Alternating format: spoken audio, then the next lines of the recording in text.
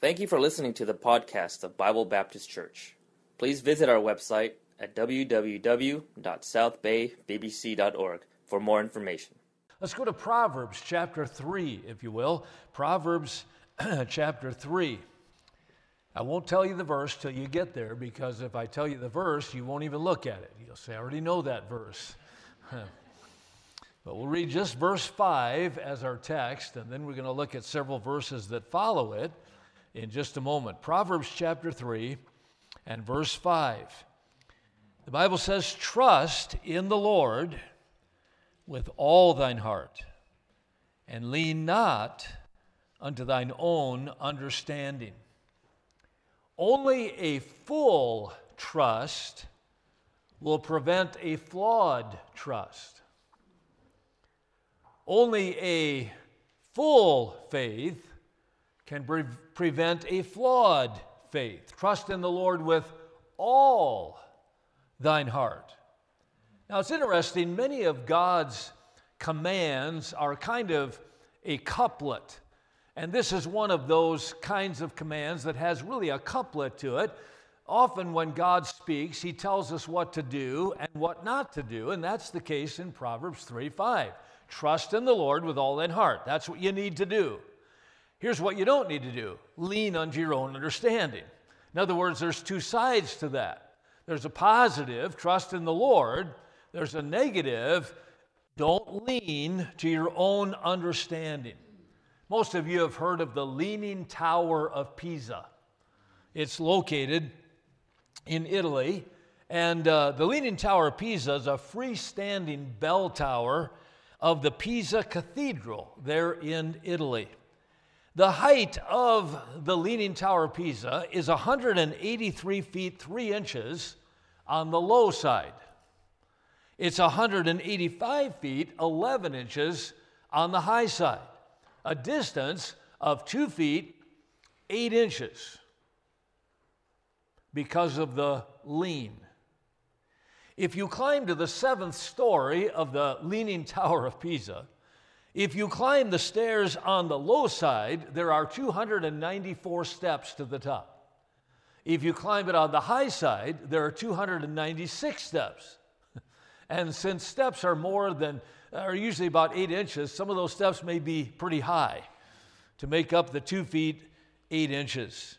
The tower began to lean during construction way back in the 12th century due to soft ground. Now, by 1990, the tilt of the Leaning Tower of Pisa was 5.5 degrees. So, some stabilizing work was done in 1993 and again in 2001, and it reduced that lean from 5.5 degrees to 3.97 degrees. Now, why is it that we as God's people tend to lean to our own understanding? I mean, we go into a new year, and this year your pastor's revealed a theme of faith, trusting God, putting your faith completely in Him, looking to Him for the future. And it all sounds good, and it sounds exciting. And yes, we know that's what the Bible commands us to do, to walk by faith and not by sight. Without faith, it's impossible to please Him. We know all that. But as the year begins to go along, we find ourselves leaning, don't we? We find ourselves leaning to our own understanding. Now, usually, like the Leaning Tower of Pisa, that lean is a result of a soft ground foundation. And the correction of the lean is not going to be through some change of circumstance. Sometimes we think, if politically it was better, I wouldn't lean as much. Or if I had a better job, I wouldn't lean to my own understanding quite as much.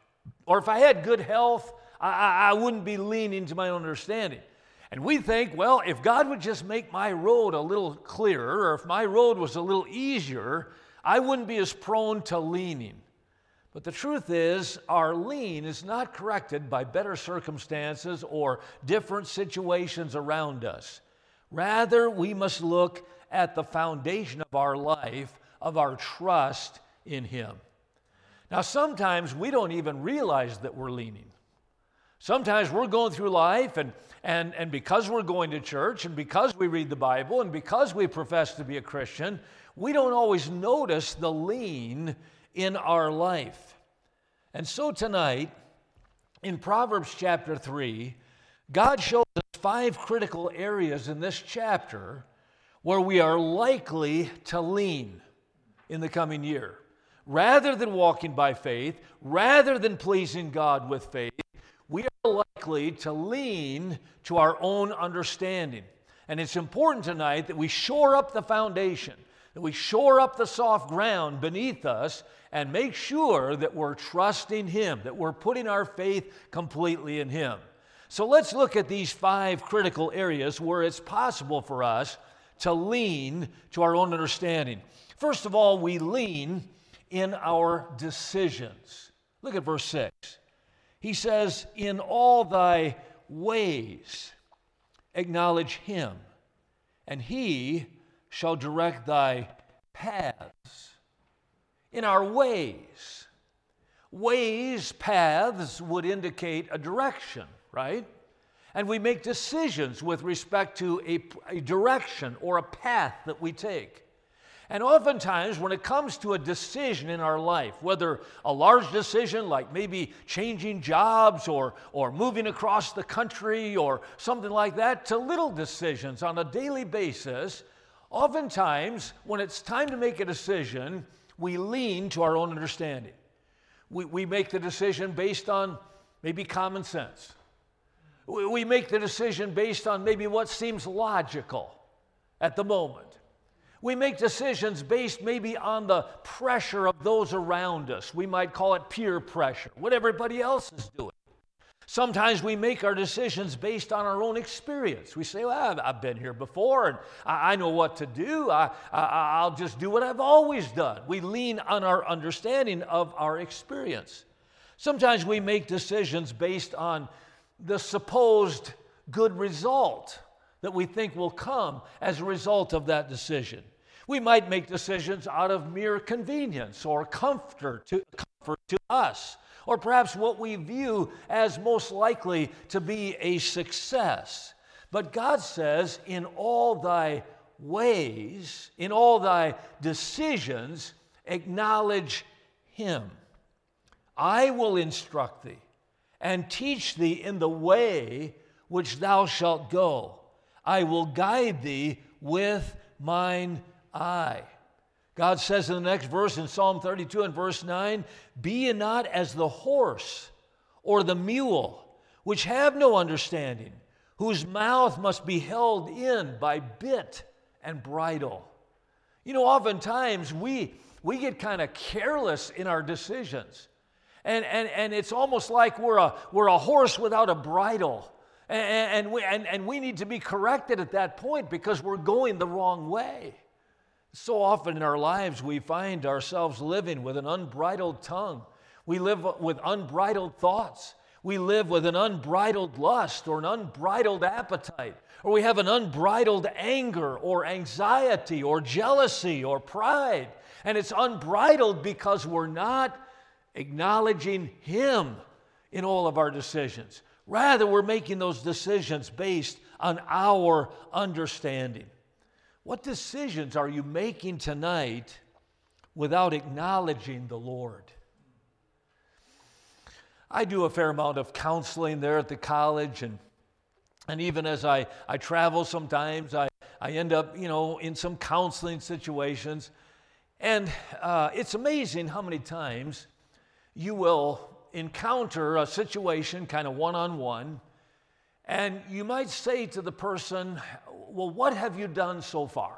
In other words, they find themselves in a dilemma. They find themselves at a crossroads, perhaps. Maybe there's some problem or difficulty in their life, and they come in and they want some counsel. And you might say, well, okay, kind of map it out for me. Explain what's happening. Tell me what's going on. And they do, and then you say, well, what have you done so far? And oftentimes people will say, I've prayed about it.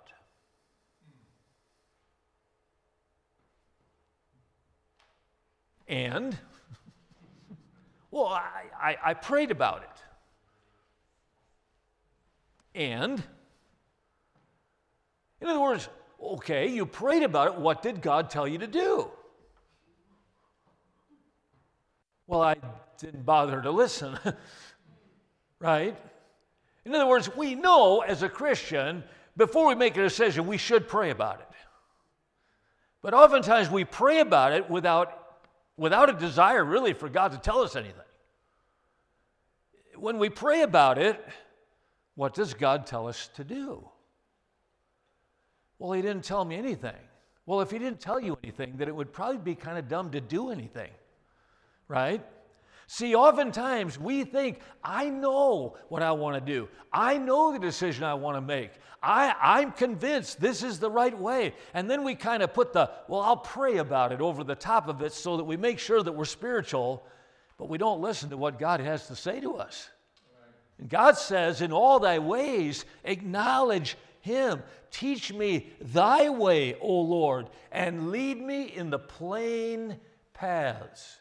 Did you know God is not going to hide direction from you? He's not going to conceal the way that you should go. He's going to show you a plain path. And until He does, we'd be very unwise to take a step. We need to know what God's will is. We need to walk in that way. This God is our God forever and ever. He will guide us even unto death. So often we lean in our decisions.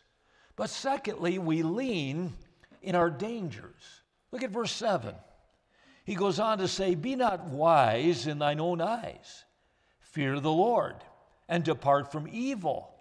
It shall be health to thy navel, and marrow to thy bones. Now, we know that the Lord will lead us if we seek that direction, if we seek that counsel from Him. He will lead us. He will guide us in the path that He wants us to go. And it'll be a clear path. It'll be a plain path.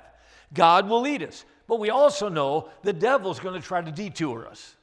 The devil doesn't want us to go in that path. The devil doesn't want us to follow God's will for our life. So he's going to bring an alternative. He's going to try to get us to exit that plain path. He's going to try to get us off the road of the will of God. Jesus put it this way, the thief cometh not but for to steal, to kill, and to destroy. I'm come that they might have life, and they might have it more abundantly. So on one hand, God's trying to direct us. God's trying to give us the plain path, but the devil is trying to get us off that path. Now, what do we have to do when that danger comes? What do we do when the devil is trying to dissuade us from following the Lord? What do we do when the devil's trying to divert us from God's perfect will in our life? Well, we got to shore up the foundation of our trust. We got to shore up that soft ground, because the smaller your trust in the Lord, the greater the temptation to sin. See, if your faith is weak, if your trust in the Lord is kind of maybe, well, the devil is going to step up the temptation. He knows you're vulnerable. He knows you're likely to fail. And so the fear of the Lord is the fountain of life, to depart from the snares of death. How often in times of temptation, in times of danger, in times when the devil's working us over a little bit, do we lean and trust our flesh rather than our Father? I was telling the teenagers this morning, Paul said, this I say then, walk in the Spirit, and ye shall not fulfill the lust of the flesh. For the flesh lusteth against the Spirit, and the Spirit against the flesh. And these are the contrary, the one to the other, so that you cannot do the things that you would. See, right now, beginning at 23, we're going to trust in the Lord. We're going to put our faith in God. He is the one that we want to please, and so we're going to walk by faith. But the devil begins to kind of work on us a little bit, and all of a sudden, we lean toward the flesh instead of toward the Father. And sometimes we think, well, I can kind of self-correct. If I get into trouble, I'll lean back the other way. But remember, the weapons of our warfare are not carnal. They're not fleshly, but mighty through God to the pulling down of strongholds. You see, we've got to remember that our trust cannot be in ourselves. Our trust cannot be in us when that danger comes. We've got to have a trust that's in the Lord. Years ago, I was preaching in a church where they had a university close by, and every night we would have college students from that university come over to the meetings, and the pastor had worked very hard to establish some Bible studies with these college students and would have them over to his home a lot, and he had a parsonage right there on the campus of the church, and so a lot of them would come, and they would bring visitors. And one night a young man stepped into that meeting, and I gave the invitation to the close of the service, and he came forward. When he got to the front, he said to the pastor, "I want to talk to him." He pointed to me. Well, the pastor, he let me know, and I went down, and I sat on the front row with this young man. And he immediately, I introduced myself, and I said, "How can I help you?" And he said, I'm in trouble. He said, I'm involved in a lot of wicked sin. And he began to talk about some moral sins that he was involved in. And they were wicked. And he said, "God doesn't love me. I'm sure God hates me," he said. "In fact, God ought to just put me in hell right now. I'm a wicked person." Well, boy, I realized this man understands he's got a sin problem, right? He's recognizing the fact that he's a sinner. And the sins that he had done were very wicked, and he was morally a wreck. But I was glad I could take him to 1 Corinthians chapter 6 and show him verses 9 through 11. And Paul there in that passage talks about some of the moral sins. And then he says in verse 11 to those people in the church at Corinth, he said, "Such were some of you, but you're washed, you're sanctified, you're justified in the name of the Lord Jesus and by the Spirit of our God." And so there were Corinthians there in that church that had been involved in wicked, wicked things, but God had saved them. And I went through the plan of salvation with that young man, and he trusted Christ. Well, after the service, he said, Brother Getch, pastor was there as well, and pastor's name was Pastor Johnson, and he said, "Pastor, Brother Getch, I'm about to walk back over there to the university." He said, "I live in the dorm where this kind of immoral sin goes on all the time." And he said, "What am I going to do?" He said, "I know as soon as I walk on that campus, I'm going to be tempted to be drawn right back into it." But he said, "I'm a Christian now." But he said, I don't think I'm strong enough to resist that temptation. What do I do? Well, I said to him, there's only one way that you can beat those temptations. You can't do it in yourself. You can't lean to your own understanding here. You can't say, "Well, I'm just not going to do it," or "I'm going to lock the door and just hole up." I mean, you're going to have to come out sooner or later to go eat or go to class. I said, here's what you got to have. You got to have the sword of the Spirit. You got to have the Word of God. "Thy word have I hid in my heart that I might not sin against thee." He said, "Well, what do you mean, the Bible in my heart?" I said, "You've got to memorize God's Word. You've got to memorize some verses that you can use against the temptation when it comes." He said, "Where are those verses?" Well, we sat down and made him a list. I made him a list of 40 verses. And I said, now just start memorizing these one at a time. Just start putting them in your heart. Even if you get just a portion of the verse, you can, when the devil tempts, when the temptation comes, you just fire that verse. You submit to the Lord, you resist the devil through the sword of the Spirit.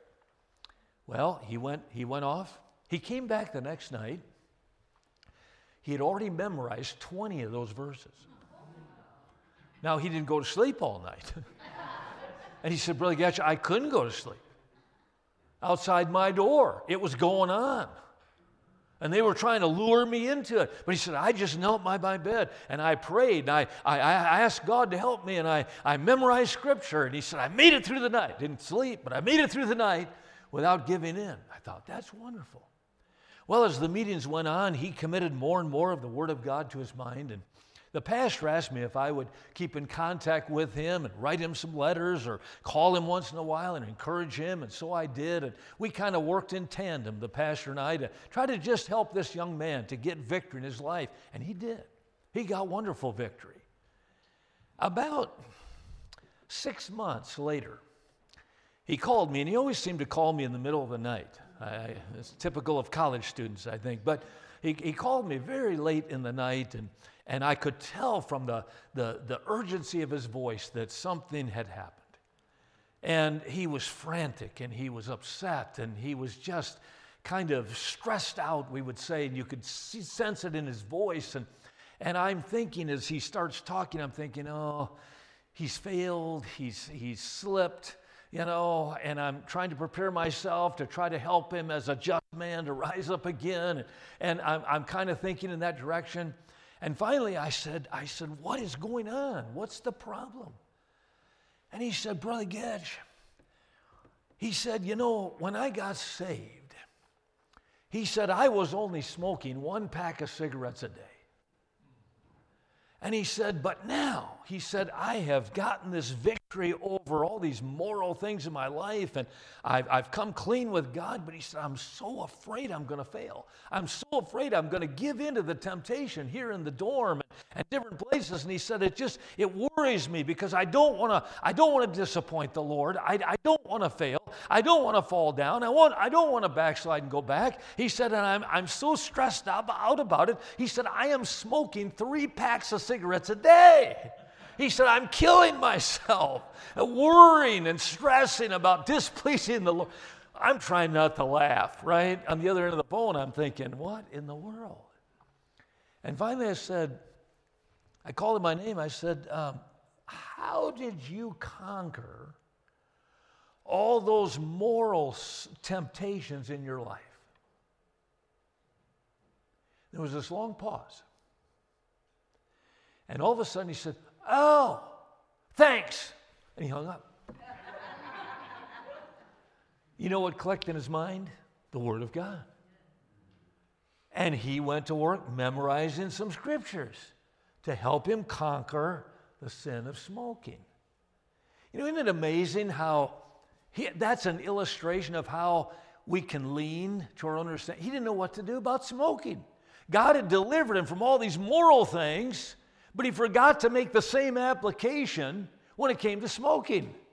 And God says, hey, look, when you come to these dangers in your life, when you come to these temptations in your life, and Satan is working overtime on your life, you've got to trust in the Lord with all thine heart. Lean not to thine own understanding. You've got to go to the Word of God, shore up that foundation of your trust in Him, your faith in Him. So we lean in our decisions. We lean in our dangers. Then notice thirdly, we lean in our dependence. Look at verse 9.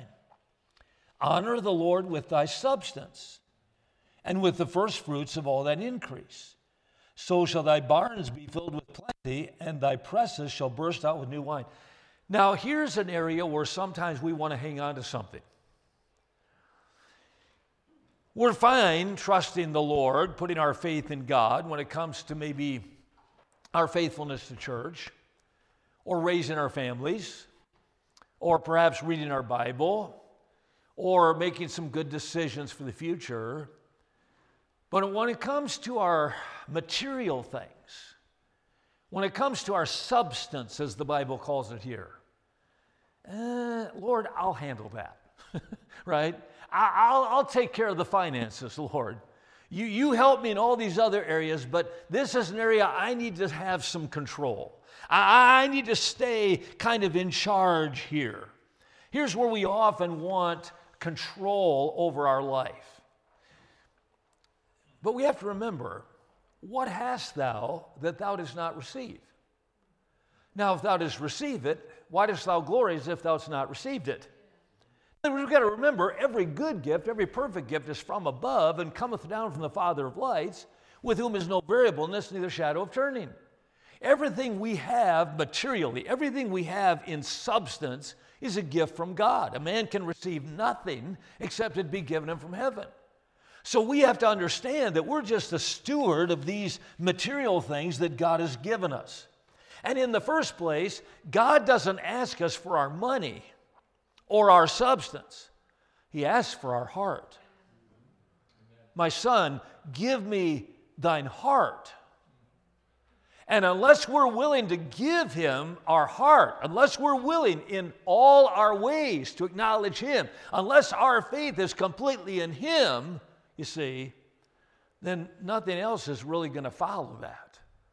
He put it kind of in reverse in the New Testament, where he said, where your treasure is, there will your heart be also. And he could have said it the other way. Whoever has your heart is going to have your treasure. Wherever your treasure is, whatever you're living for when it comes to the material things reveals what's in your heart. And whatever in your heart is going to determine how you view material things. And so oftentimes when it comes to these material things, when it comes to our money, when it comes to those things that we earn, we want to stay in charge. Now, let's be reminded, God doesn't need our money. I love Psalm 50, verse 12. God says, if I were hungry, I would not tell thee. Now, I don't know if God gets hungry. I know we're going to eat in heaven, but I'm not sure God eats. But he says, if I were hungry, I wouldn't tell you. For all the world is mine, and the fullness thereof. If God needs a hamburger tonight, he's not going to come to you and say, hey, could you buy me something to eat? God owns it all, right? He's not going to tell me or us. So if he doesn't have our trust in this area, he really doesn't have all our heart. You know, we need to prove God in this area of our substance. We need to prove God in this area of our dependence physically. What does he say in Malachi 3? Bring ye all the tithes into the storehouse, and prove me now herewith, saith the Lord of hosts, if I'll not open the windows of heaven and pour you out a blessing. God says, trust me on this one. Now, this is a hard one because we got to pay bills. We got to buy food. We got to put gas in our vehicle. And so we want to say, well, God, okay, I'll give you a little bit, but I got to keep this for, all that stuff. And God says, no, you honor me and watch me prove myself to you. Give, and it shall be given unto you. Good measure, pressed down, shaken together, running over, shall men give in your bosom, for the same measure that you meet withal shall be measured unto you again. I love 2 Corinthians 9, where God says, let every one of us, as we purpose in our hearts, so give, not grudgingly or of necessity, for God loveth a cheerful giver. And here's the promise, and God is able to make all grace abound toward you, so that you have all sufficiency of all things, may abound unto every good work. Look, God's not going to let you starve. God's not going to get to the end of the month and say, oh, what are we going to do now? No, God says, trust me, prove me. But so often when it comes to the material things, when it comes to that checkbook, when it comes to that substance, we want to lean to our own understanding. We get out the calculator, we get out paper and pencil, and we say, this doesn't work. If I tithe, I don't have money for gas. I don't have money for food. I don't have money for all my hobbies. And we try to figure it out, and it doesn't work on paper. And so we say, Lord, you'll have to back away on this one. I need to manage this. I need to lean to my own understanding. And God says, no, in all thy ways, your dependence. But then we tend to lean in our discipline. Look at verse 11. My son, despise not the chastening of the Lord, neither be weary of his correction. For whom the Lord loveth, he correcteth, even as a father the son in whom he delighteth. God doesn't correct us because he hates us. God corrects us because he loves us. Now, if Brother Yap or Brother Kim, if they were to discipline one of their children tonight, maybe for acting up in church or something like that, they would discipline their children in some way, and the children wouldn't like it. They would think, Dad, you're mean. They would think, Daddy, why are you disciplining me? Why are you so hard on me? We don't always understand it.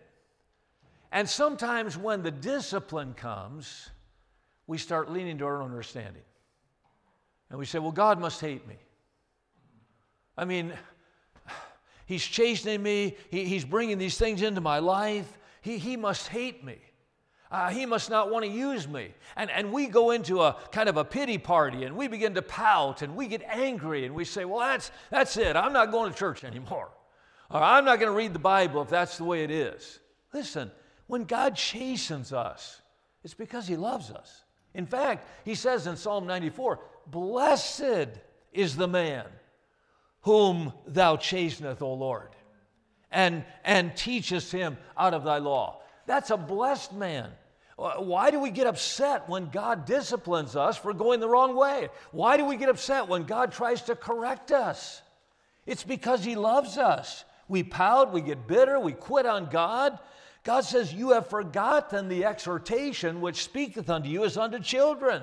My son, despise not thou the chastening of the Lord, nor faint when thou art rebuked of him. For whom the Lord loveth, he correcteth, and scourgeth every son whom he receiveth. If you endure chastening, God dealeth with you as with sons. For what son is he whom the Father chasteneth not? So when the spanking comes from God, have you ever been spanked by God? Sure. When we get out of line, God's going to discipline. God's going to do something to try to correct us. And in those moments, we can't lean to our own understanding. We can't say, well, this isn't fair. Why do I suffer? Now, nobody else seems to be suffering, And we get upset, and we begin to pout, and we quit on God because we're leaning to our own understanding. We lean in our decisions. We lean in our dangers. We lean in our dependence. We lean in discipline, but finally, we lean in our diet. Verse 13, happy is the man that findeth wisdom, and the man that getteth understanding. For the merchandise of it, wisdom, is better than the merchandise of silver, and the gain thereof than fine gold. She, wisdom, is more precious than rubies, and all the things that thou canst desire are not to be compared unto her. Length of days is in her right hand, and in her left hand riches and honor. Her ways are the ways of pleasantness, and all her paths are peace. She is a tree of life to them that lay hold upon her, and happy is every one that retaineth her. Isn't it interesting how we feast on the junk food of social media, and the junk food of entertainment, and the junk food of self-care experts, and the junk food of business gurus and wealth experts and scientific research? I mean, we gorge ourselves on the buffets of the experts and the elite and the entertainers and the economists and the ecclesiastical and the educated and the establishment and the experienced and the emotional and the extremists, and then we snub our nose at the sincere milk of the Word and the strong meat of the Word. And we say, oh, that's old-fashioned. Oh, that's old school. That's just not relevant to my problems. That's old hat. That doesn't work anymore. Well, God says, happy is the man that findeth wisdom. This book of the law shall not depart out of thy mouth, but thou shalt meditate therein day and night, that thou mayest observe to do all that is written therein. For then thou shalt make the way prosperous. Then thou shalt have good success. Boy, we look around and there's so many places to go eat. And we can get information from all kinds of sources today. But God says, here's the ticket to success. Why are you leaning to all these things? Why are you leaning to all this information? You're leaning for advice in all these different directions, when I've given you the milk to grow thereby and the meat to discern both good and evil. The law of the Lord is perfect, converting the soul.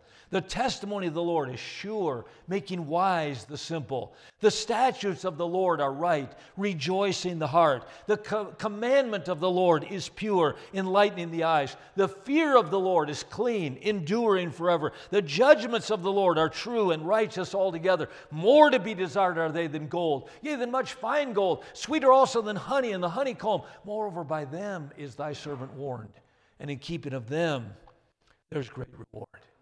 You see, all Scripture is given by inspiration of God and is profitable for doctrine, for reproof, for correction, for instruction in righteousness. Doctrine is what's right. Reproof is what's wrong. Correction is how to get right. So when we begin to lean, that word correction means to make straight again. How? By shoring up that foundation beneath our building in our trust in God. And He has given us His Word in which we can build the foundation of our life around. Are you leaning tonight? Perhaps at the beginning of this year, boy, I just need to have faith in God. Faith to please God. Yes, that's the direction I want to go. That's the direction I want to live in. But today's January 29th. And you get into this theme, you get into this year, and the devil wants us to lean. And that lean becomes greater and greater and greater. And sometimes we don't even notice it until there's a collapse. The Rana Plaza collapse, also referred to as the Dhaka garment factory collapse, occurred in April 24th of 2013 in the Dhaka district in Bangladesh. The 8-story building that housed 5 garment factories took less than 60 seconds to collapse, resulting in the death of 1,134 people and brought severe injury to another 2,500 individuals. The Rana Plaza collapse was caused by structural failure, ranking it as the deadliest structural collapse of modern history. Your theme of faith that pleases God, your theme of putting your faith in God this year is not just a theme. It's just not some words to kind of build some thought about. It is the very foundation that will keep your life from collapse. And maybe 60 seconds at this altar tonight could save you or I from that collapse. God says, trust in the Lord with all thine heart. That's the positive command. Then He says, and lean not to your own understanding.